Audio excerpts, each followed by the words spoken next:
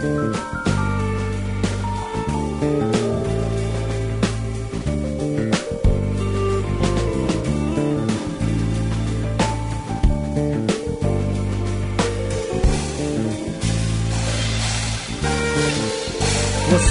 up, Chicago? Here I am again, and here I am again on a Saturday afternoon, and the last Saturday of September, actually, of 2020. It's a great day. Back on the air to talk to my Chicago WVON listeners, and I'm excited because I have two wonderful people in the studio and an amazing young lady on the live line. And we're going to talk about today, let's get right into it, community organizations on the front line of violence prevention. We know that violence is a topic that sits at the top of our to-do list in terms of how to reduce it. And so in order to do so, we have to have people on the front line, organizations that are putting in the work, trying to solve this good trouble problem. And so, but let me just say this, though. I could not be here for these two amazing ladies in the studio and the one on the phone, again, that's out here doing the work. Let me first introduce these people. Lakeisha Gray Sewell, how you doing? I'm good. All right. No complaints. Great to have you here. Thank you. Is it Amala Nieto Gomez? Yes, Amalia Nieto Gomez. I'm here. Okay, great. I'm here with the youth council member, Juan Gonzalez. Juan Gonzalez, how you doing? Good to have you there. And also, Hi, and finally, yes, sir. And then finally, I have Cosette. She got a whole new name. Cosette Nazon Wilburn. Yes, sir. What's up? Hey, good to be with you. Not only she got a new name added to the back end.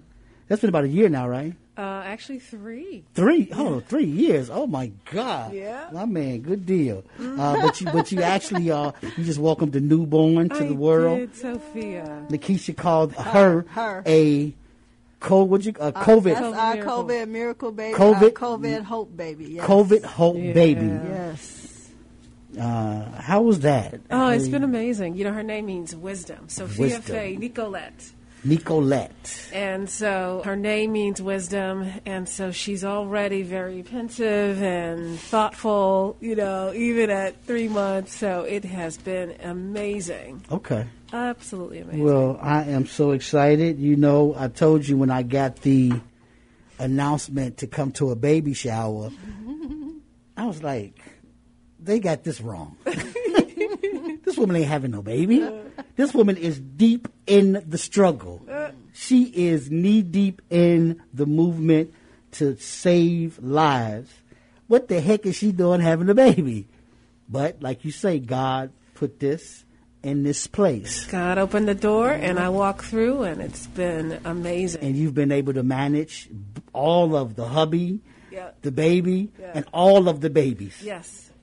Well, good deal. Glad to know. I almost feel like they prepared me for motherhood, right? Just working with young people all of this time really has prepared me for motherhood in ways that I never even thought that would be possible. Yeah. Well, let me read my prepared statement here as we get into this conversation. We keep saying we need effective programs to help produce productive citizens. That's what we hear all the time. Well, this summer, 14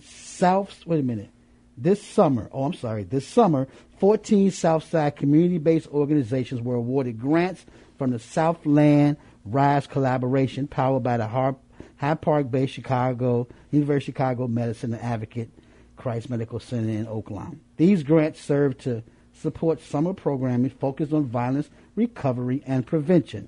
Today I have leaders of 3 grassroots community-based organizations to discuss their summer accomplishment and ongoing activities. Now, I hope nobody is offended on the inside of this studio, because I say this every time I've come in since we've had this COVID thing.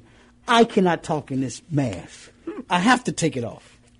Y'all don't mind, do you? No, I don't know. I have to take this mask off. It is just the worst trying to have a legitimate dialogue with this thing on. Put that thing over there. It's a nice mask. We're but 6 feet apart. We're 6? Yeah. Where? Thank you. Yeah. Thank you for that. Okay. Now, we got that out the way. Now, let me do this. I want to first of all just kind of ask each one of you to give me a brief intro in how you got into this space. And I want to start with you, Amelia. Amelia, tell me, what's your title and how did you get into this space? So I'm the executive director for the Alliance of the Southeast, or ASE for short. And we've been working on violence prevention now for, 8 years now, I think. No, longer than that. 8 years, I would say, officially. But we originally started with anti-violence marches in the neighborhood, trying to take back our own streets. And what neighborhood? What neighborhood was that, please? That's the southeast side. So we cover South Chicago, East Side, South Deering, and Hegewisch. Okay, great. Continue. Thank you. So we got started with safety marches, and that was actually before ASE was even founded. So I guess 12, 13 years, maybe. So we started with safety marches, and at some point, leaders got together and said, well, we need more. And so one of the things that came out of those discussions on what to do about violence was the Youth Leadership Council. So that's how Fuad is here today, is he's a member with the Youth Leadership Council, and that's one of the groups that got funded by RISE. Okay, great. Thank you. Lakeisha, tell us about the space that you occupy right now. How did you end up in this space trying to serve the community? Well, I am the founder and executive director of Girls Like Me Project. And I found myself, first of all, I sincerely believe that I was born into it. It was a life assignment. Absolutely. But as I got older and I have children of my own, my son was in 4th grade. And I was volunteering at his school. And what I noticed was a lot of the girls at 9 years old were emulating a lot of what they saw on TV with reality TV at that time. Music, of course. Yeah, videos, music. yeah. Bad Girls was out at that time. Bad Girls. What was Bad Girls? Bad Girls was a TV show, a reality TV show. So a lot of fighting, a lot of all this aggressive. What station that come on? That was, oh God, what was Bad Girls? Like MTV, I think. Really? MTV or VH1 or something like that. And there was a lot of fighting. It was all fighting. It was Hope it didn't last long. It lasted long enough. Okay. And it followed with Real Housewives of Atlanta. So it's just gotten worse. So what I noticed was the girls were very aggressive to one another, to each other, and to the boys even. And so I started a program there. I'm doing a weekly lunch. It blossomed. I saw the transformation. The administrators and teachers saw the transformation. I stayed with those girls on a volunteer basis for 3 years until they graduated 8th grade. They would come and we would. And so what I found is that I didn't want to just do this on a volunteer level. I didn't want to just do this once a week. I wanted to institutionalize what we were doing and to scale it. And so that's what I started doing, working with black girls specifically to help them push back against the negative stereotypes, the stigmas, and all the things that normalize violence and poverty for them. And then to give them the tools to see themselves as valuable, to see each other as sisters, and to understand that this world is a globe exists and that they have a sisterhood all over the world, not just for themselves, but that if they could align with those other girls, they could change the world. And so now this is your life mission. This is my life work. All right, great deal. Cosette, same with you. How did you get in this space? And tell us the name of the organization, please. So my name is Cosette Nazon Wilburn, and I'm the executive director of the Love, Unity, and Values Institute. They also know us as the Love Institute. Interesting, I was sitting in a luncheon that was headed by the then head of DCFS, Mac McEwen. And in his speech, he said, my kids don't have social emotional competence. Now, this was relative to me because I had just spent probably the last 6 months, just sort of thinking about what people need. And what I saw is that I had 15 women join me on sort of an inside-out transformation and discovered that there were sort of 6 sort of areas of competencies that actually help people to experience themselves as whole and complete. That's social, emotional, physical, financial, environmental, and spiritual. And so when I sat down with Mac McEwen at the time, right, he saw there was a potential here because in my experiment, these women experienced some life-changing, things that happened to them. Some of them got married. 2 of them got married. I think, many of them had changed jobs and really found what their potential, but what they all got was social and emotional competence. Now, this is relevant because the kids that MAC serve, which is DCFS, foster kids, right, were experiencing a level of of discomfort because when they got into the work world, right, they would just tank. Mm-hmm. And that was because they didn't know how to manage their emotions. And so the opportunity 8 years ago was to really create a program that would sort of shift that, right? So now we have, we got together community members, and I'm the founder. And so from that, we created programs that had a social-emotional learning approach to college and career readiness so that we could really prepare the next generation of leaders. Okay. Yeah. Absolutely. Mm-hmm. Great. Thank Powerful. you. Very powerful. All organizations today are very powerful. Amelia, you had mentioned about the funding from RISE. Which program has been funded by the RISE collaboration? So that would be our Youth Leadership Council. They go by YLC for short. But basically, the Youth Leadership Council got started because adults realized that we were organizing adults at the time, but they were asking, well, what about the youth? And so we started organizing the Youth Leadership Council to engage youth where they're at and make sure they have a voice in what's going on in the community to get them proactive in the community. And maybe Juan can talk about what the Youth Leadership Council's been doing. Yeah, Juan, please tell us what's up with the Youth Leadership Council. And thanks for coming out. Thank you. So the YLC is a community of local youth members. We're all motivated to create a positive influence in our community. So basically, we come together and we discuss important issues happening in our community, and we also discuss potential solutions. Pretty much it's a safe space for anyone to express what they feel is needed. And we also protest against big issues like violence and racism. Okay. All right. How long have you been affiliated with the organization? I would say about over a year, definitely over a year, okay. Reaching to 1.5 to 2. Has this experience been transformational for you? Absolutely. I joined because I always hear about stuff going on in the community, and I have so much pride for being in the Southeast side. Yeah. But and I want to do something. I want to have a voice, and the YLC pretty much, it gives me the resources, it gives me the tools. It lets me actually it's better than just sitting around in the home. I can actually do something of the thoughts that I have in my head. So as you were sitting back thinking about what you wanted to do in terms of your involvement in the community, how did you stumble across ASE? I've heard of them for a good while. I was part of another local church organization, and I heard about ASE's YLC. They were just starting, I think. And I found them on Instagram, and I was like, hey, this sounds really interesting. It sounds really cool. And they were like, yeah, of course, come through. And it's just history from that. I really like to meet everyone. I really like to talk about what was going on. Okay. I got a question for you, Amelia. How many youth do you guys serve in the organization presently?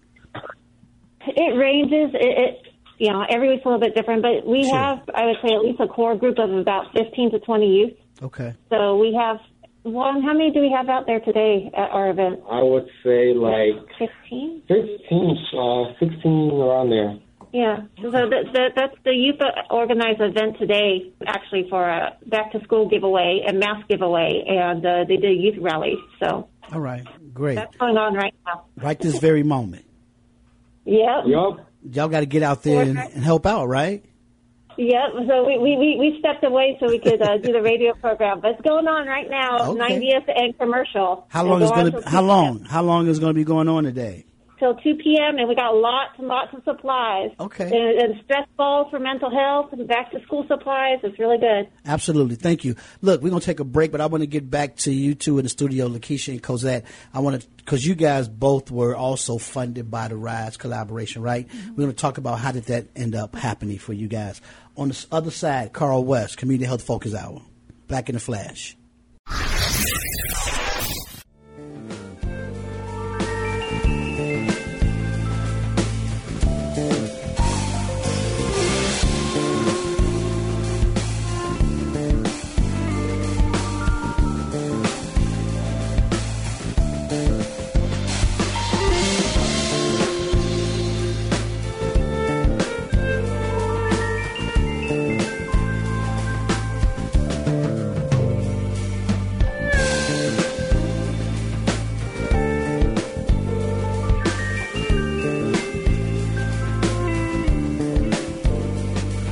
Hey, what's up? What's up, Chicago? Back at you. We are here on a Sunday afternoon. It's the Community Health Focus Hour brought to you by the University of Chicago Urban Health Initiative.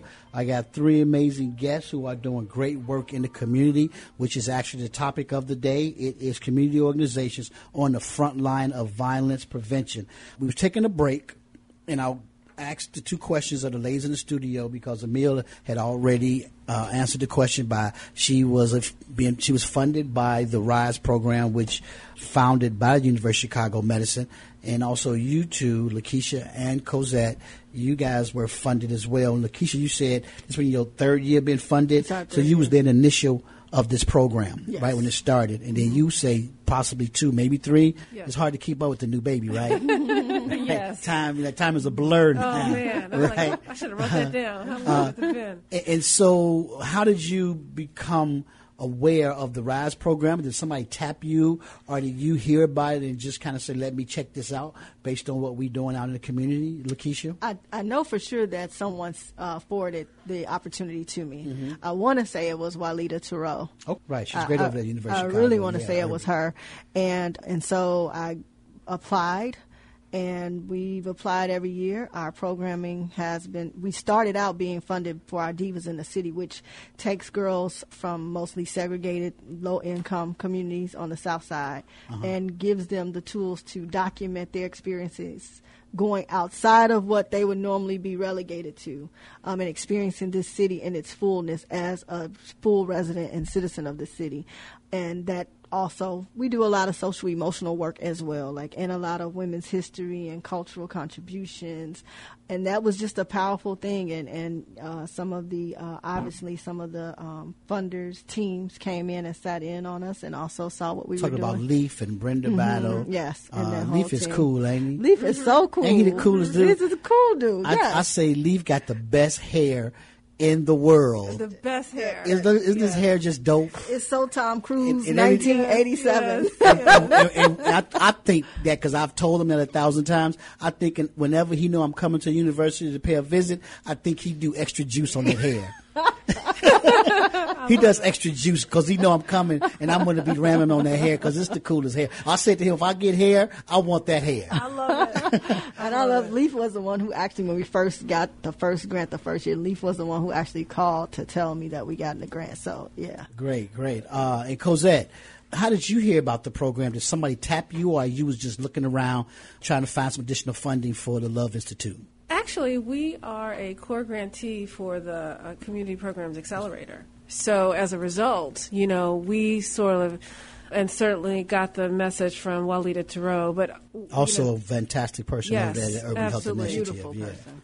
But we were invited to participate because at the crux of our program, or the foundation, is restorative practices and brain-based strategies. And what we had done is we had started to shift to really serve youth-serving professionals and really empowering them with the tools that we had discovered. So, we had discovered that 70% of the kids that we serve have experienced some level of trauma by the age of 16. And the impact was that they were experiencing anxiety, trauma, social awkwardness, low academic performance. And it was really the initiation of these evidence-based practices that really began to shift sort of the needle for them. And we saw that indeed that young people were resilient. So we wanted to share this with youth-serving professionals like teachers and safety professionals and academics, and as a result, we were able to sort of move the needle because of that. And so this grant allowed us to really go a little harder on our initiative. And so even this summer, even though we were really sheltering in place, we were able to work with 60 educators, in really giving them these tools, as well as providing these resources to young people. And so the great thing about having a partner like the University of Chicago and this Urban Health Initiative is that when other funders see that, it's really it sends a message that maybe we should be involved as well, because they have such a prestigious label attached to the University of Chicago, that is. And so it's always great to have what I call one of your core funders that can really spearhead other people to really start thinking about how they want to contribute to your organization. Amelia, could you tell us, you are Juan, but either one of you can answer this question. and I think probably you, Amelia, because you are the founder of the organization, what is the impact of ASE in the communities that you serve? I mean, are you seeing some significant transformation in terms of youth coming from a point of having their attention on violence to not being a part of that? Because a lot of it's probably a lot of young kids call themselves being in the gang. So how do y'all measure the impact of your organization? So we see a lot of changes in the youth as they get involved in the Youth Leadership Council. So some of them get involved on purpose. Some of them it's by accident, like they hear about from their friends and they check out a meeting and they end up staying because they like it.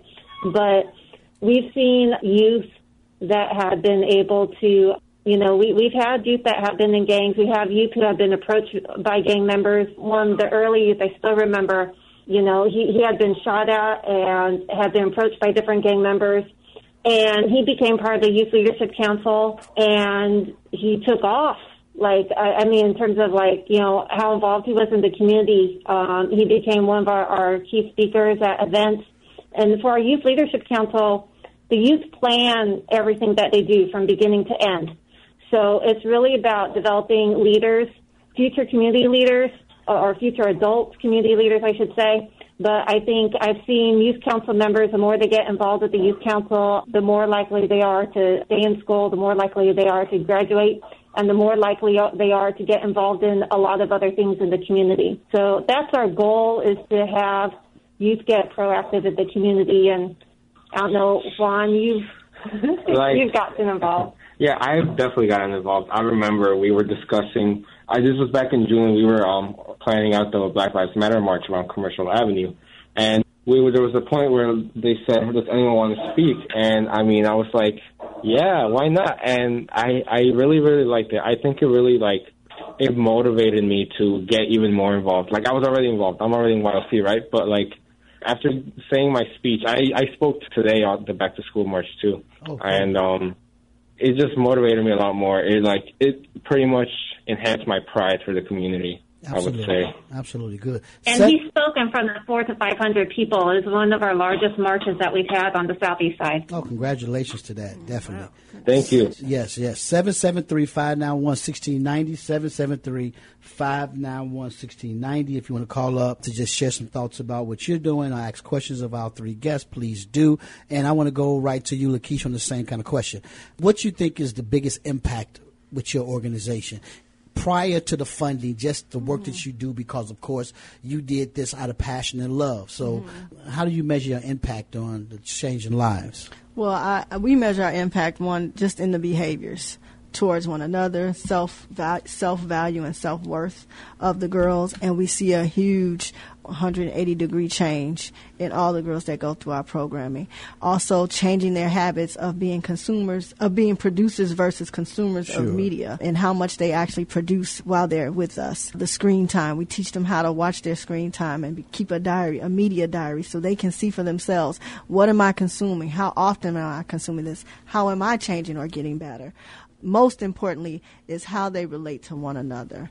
The love, when we talk about violence prevention, often girls get left out of that conversation of the interpersonal conflict that they have. Mm-hmm. And even when violence is stemmed outside of girls, a lot of times they're in the middle of it, right? Somebody's fighting over something, and so just to have them take ownership of how they respect each other, how they honor each other, and how they see themselves as being productive change agents in their communities is one of the biggest impacts that we see. Sure, I want to also say, though, as you talked about having a funder like University of Chicago, this year I just want to shout out that even though this is violence prevention grant and violence prevention funding, the funding this year was to violence prevention as well as a response to COVID.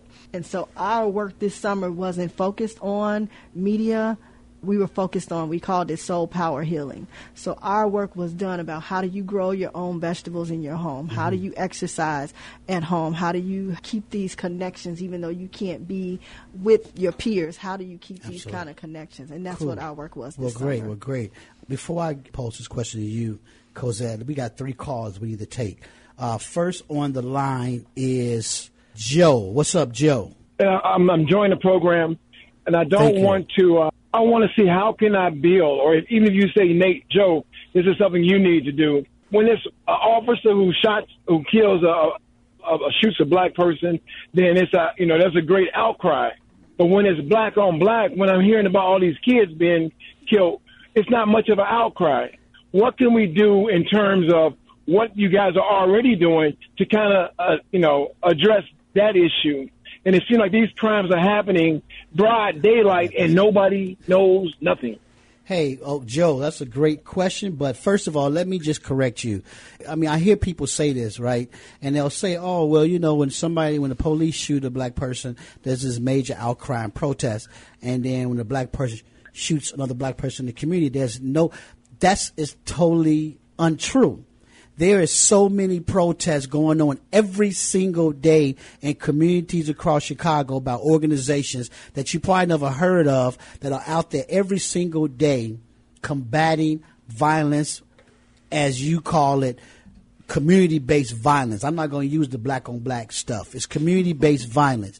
And there's people out there every single day fighting. The media doesn't shine a spotlight on that because that's not sexy, Joe. So therefore, they don't put a spotlight on the amazing organizations that are out there on the blocks every single day. You're talking about Diane Latiker with Kids on the Block, and I can give you dozens of them who I know that are out there doing work, fighting, trying to solve crimes, and trying to be what they call violence prevention organization. So yeah. They out there, Joe, and what I can tell you is that you hear these young ladies, you hear the young lady on the call-in line. Your question should be based on how can you get involved with one of their organizations, because that's what I want to do. They got work for you to do. You can believe that. So they're going to give you their information at the back end of this. So please have your pencil and paper or either your smartphone ready to take their information down. Okay. Thank you very much. Thank you for their call, Joe. Okay, we have another call here. Dusabo, what's up, Dusabo? How's it going, Brother Carl? And thank your esteemed guests and colleagues. You're welcome. The very informative presentation of violence prevention, which actually is the point of my call. Are we addressing violence as the causation, or are we actually looking at trauma-informed decision protocols to address the violence? My assertion, obviously, here is that is it not trauma that we need to really look at preventing as opposed to preventing violence? I'll hang up and listen. Well, that's a good question. Who would like to tack that from their standpoint with their organization? Well, go ahead, Kozak. I'll let everybody take a moment. All three of you can take a brief moment and address that because it's a very relevant question. Thank you again, Dusabo. I think that's a really great question. I mean, one of the things that our organization does is really focuses specifically on trauma that's impacting young people. And because we've used evidence-based approach like restorative practice and brain-based strategies, we're able to really deliver programming based upon the impact, the way stress and trauma sort of impact young people, as well as providing them with tools that help them to sort of navigate life and overcome those traumas. So I think that from a preventive standpoint, that's a really important piece that we have to really start to focus on, because what happens is there's what we have at play here is often vicarious trauma. So people are experiencing trauma, and that's what we're seeing with all the looting and all the marching, is that we have vicarious trauma and how we're responding to someone who we feel that we can relate to their life and how it impacts us. Okay. What we can start to do is start to have restorative listening and effective listening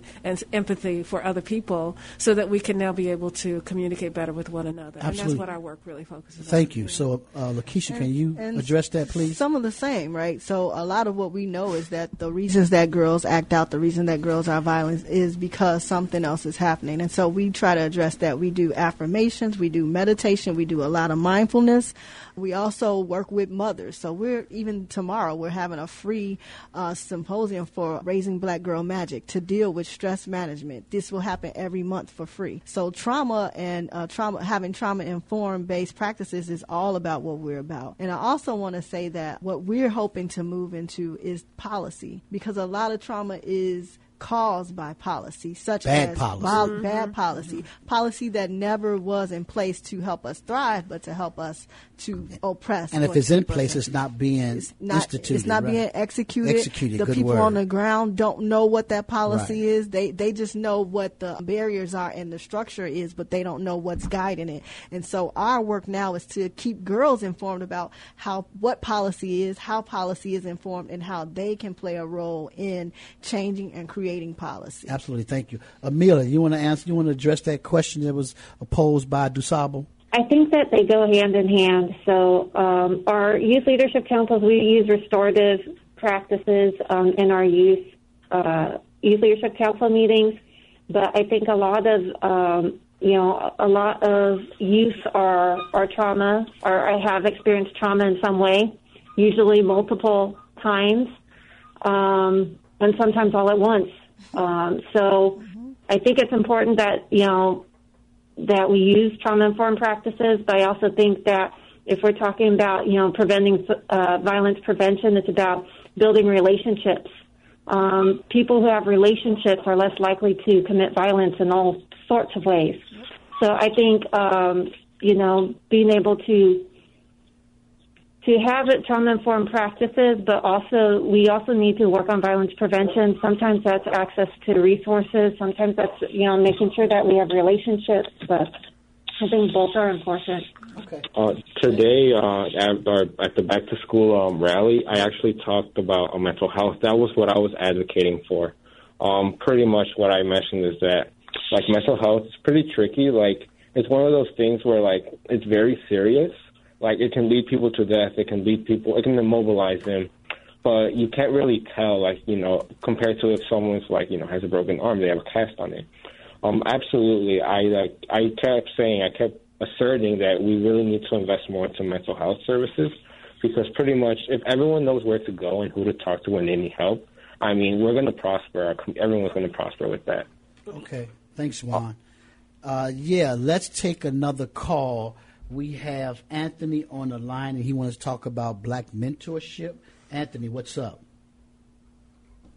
Yes, hello. Hey, what's up, Anthony? Good afternoon. Thank you for the program. I just wanted to say that these three programs are doing an excellent job in the community, and I wanted to see if they would be interested to reach out and build those relationships and have better trauma-informed conversations with the young people that they are speaking with.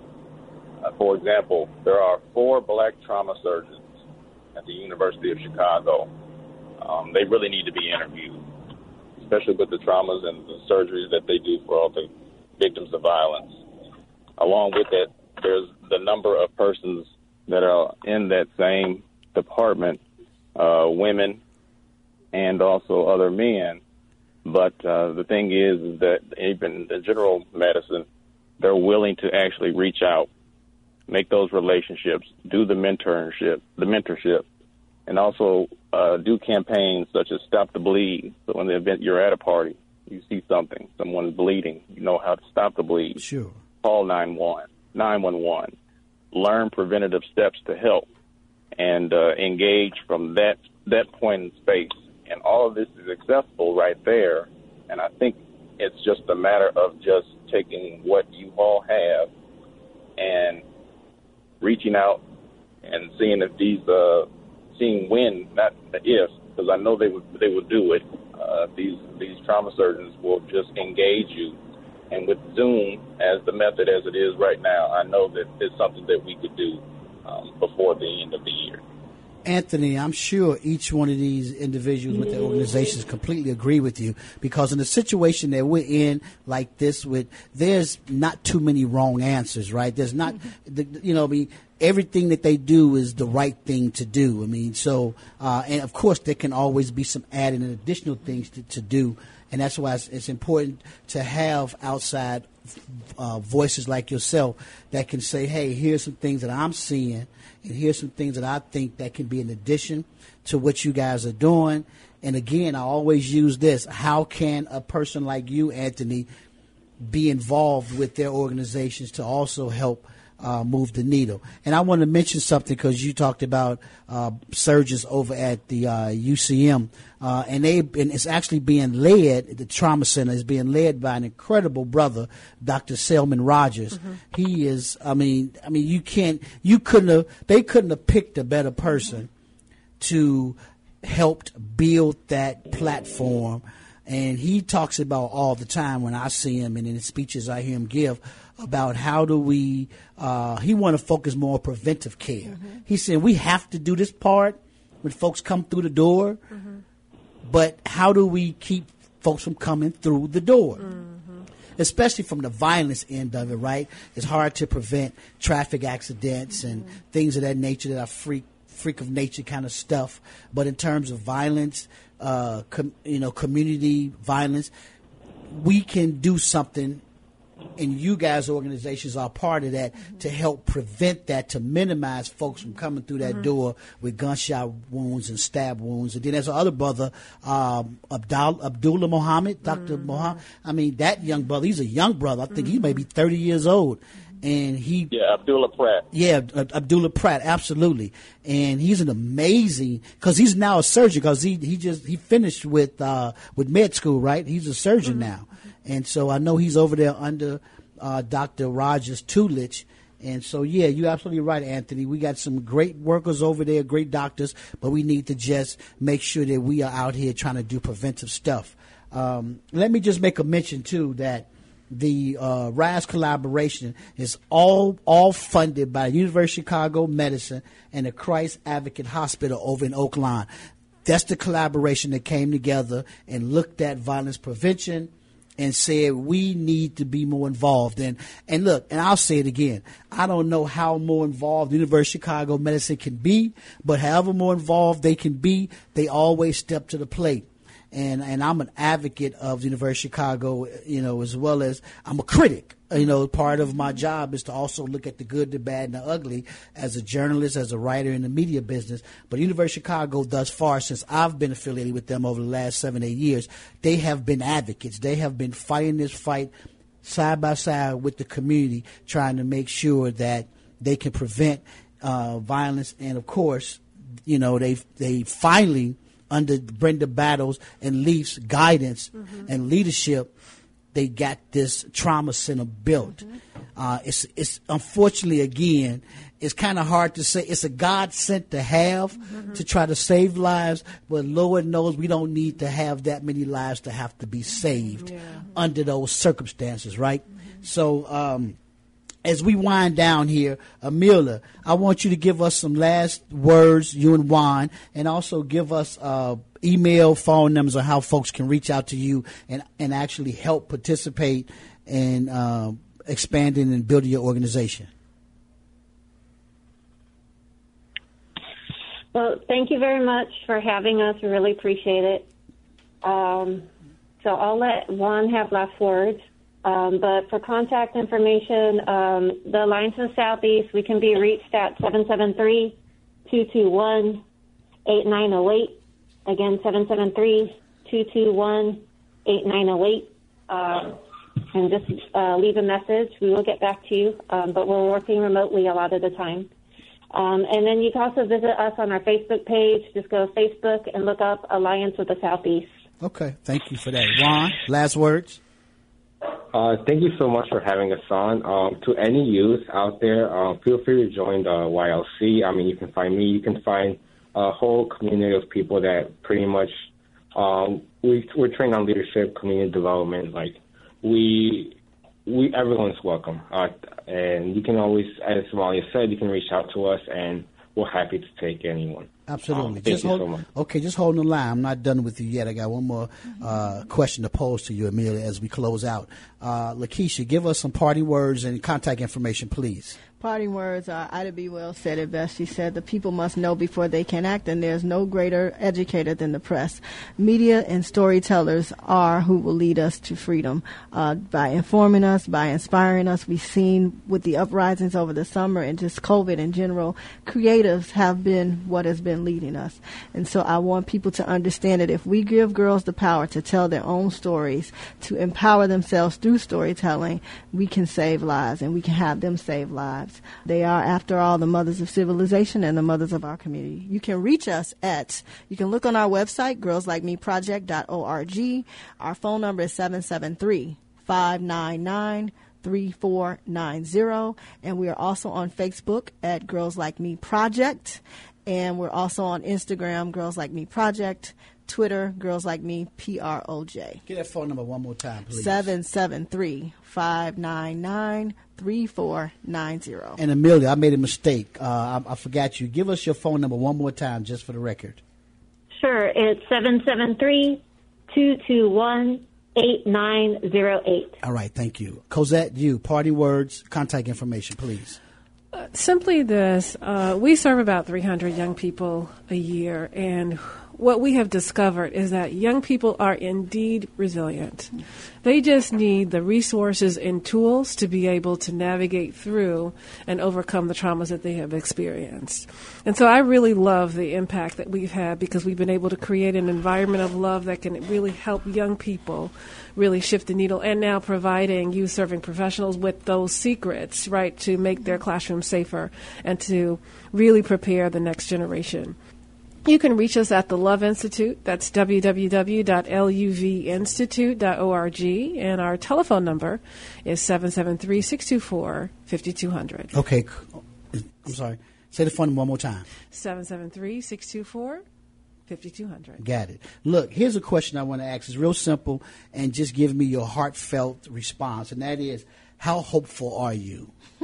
How hopeful are you in this fight that you are in every single day? The three of you, the four of you with Juan over there with Amelia.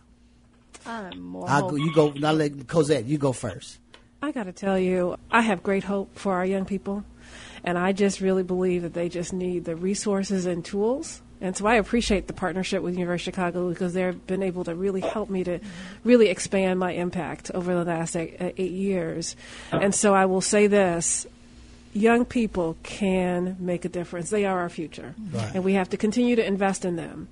And while we spend a lot of time marching, and I don't knock marching, I think we also need to go back to the source and really begin to give our young people inside of the classroom, inside of our homes, the resources they need so they can be successful. I always say that we can walk and chew gum at the same time. So we can march and do that and a few other things at the exact same time in order to, it's like assembly line. When you're building a car, right? You got people on different parts of the assembly line building certain parts that then when that car is finished, all those parts have to come together in order for that car to move. If one little spark is out of place, the car doesn't function. So, yeah, we can walk and chew gum at the same time in terms of doing a multitude of things. At the end of the day, we want to see progress.